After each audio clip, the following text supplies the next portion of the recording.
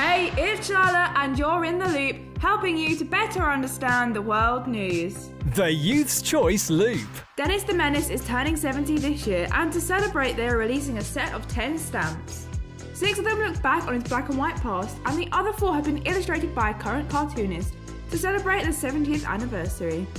The cartoonist Nigel Parkinson said, "I'd always wanted to work for Beano, so it's over the moon to be working on these birthday stamps.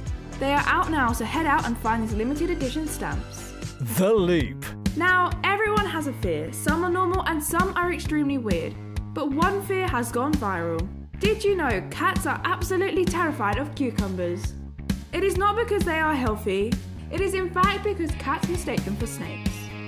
It may also be because you are putting something right in front of them and they get confused and their sense of security and safety quickly kicks in.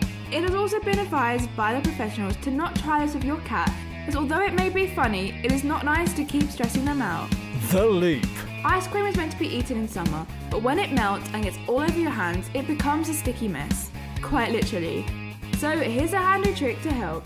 All you need is a cupcake case. Simply put the stick or cone in the cupcake case and push it through so it breaks through the bottom, and put your hand underneath the case so that all the melted ice cream goes into that and not onto your hands.